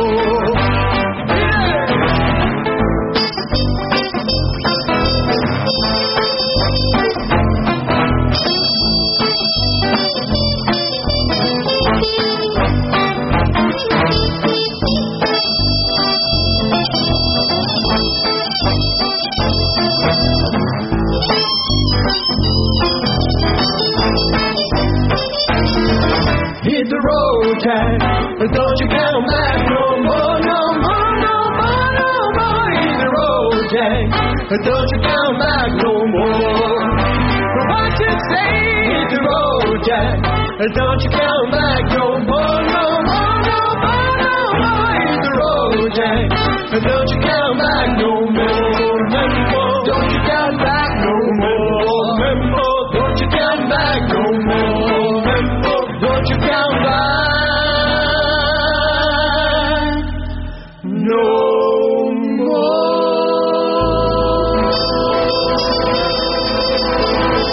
Adiós, maestro.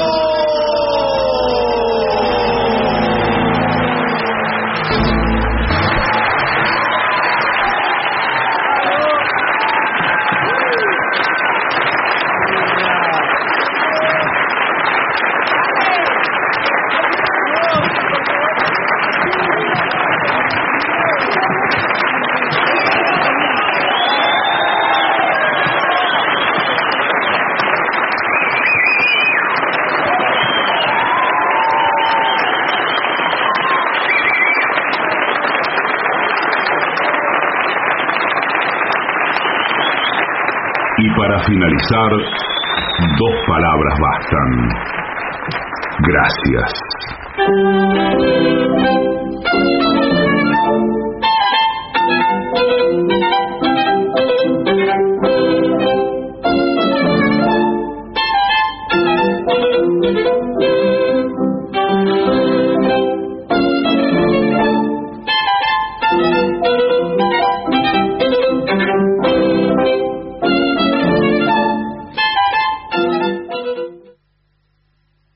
AM750. Objetivos, pero no imparciales.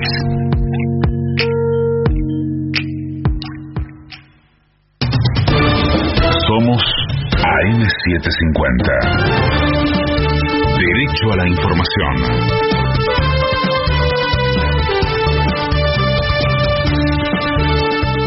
La hora 1:59, la temperatura en Buenos Aires es de 28 grados 2 décimas, el cielo está algo nublado, humedad 46%.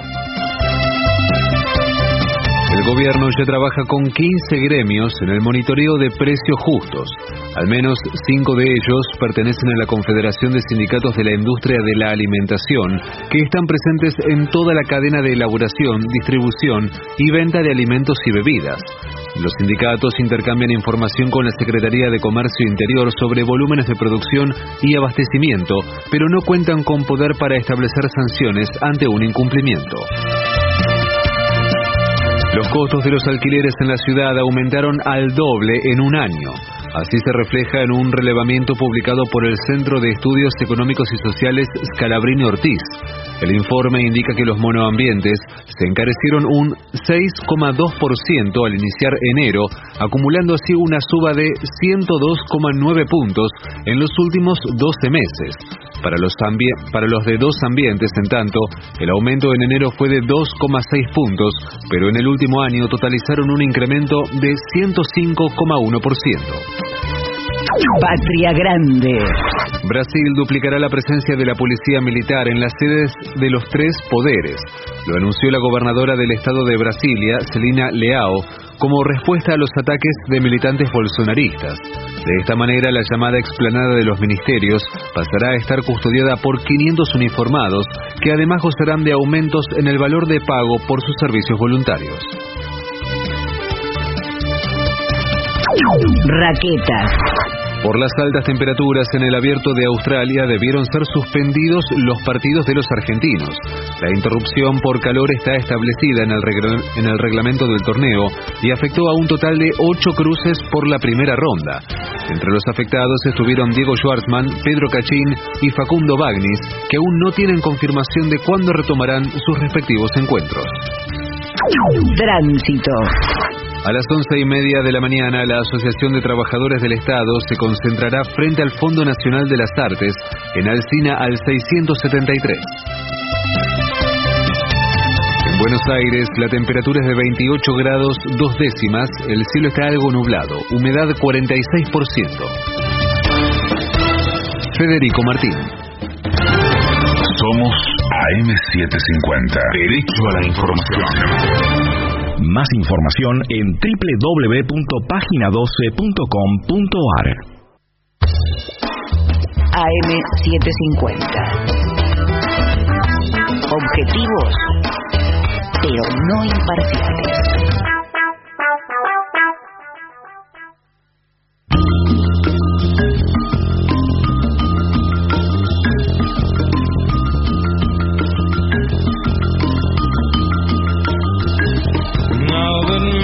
Mountains of meaningless words and oceans divide us, and we each have our own set of stars to comfort and guide us. And come into my space, come into my space.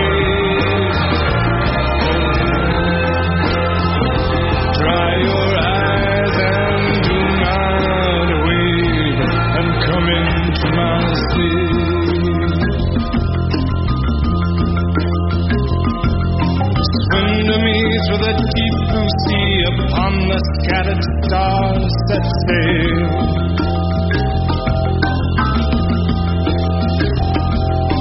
Fly to me through this love-lit night from 1,000 miles away, and come into my space. Come into my space. Midnight nears and shadows creep. Come into my space.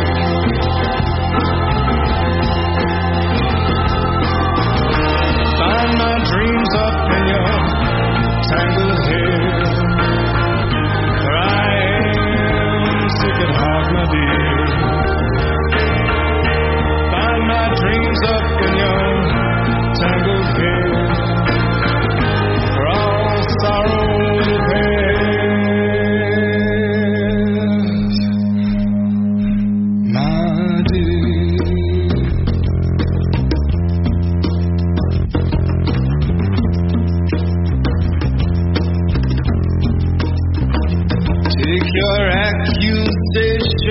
Your recriminations and toss them into the ocean blue. Leave your regrets and impossible longings and scatter them across the sky behind you. Then come into my space.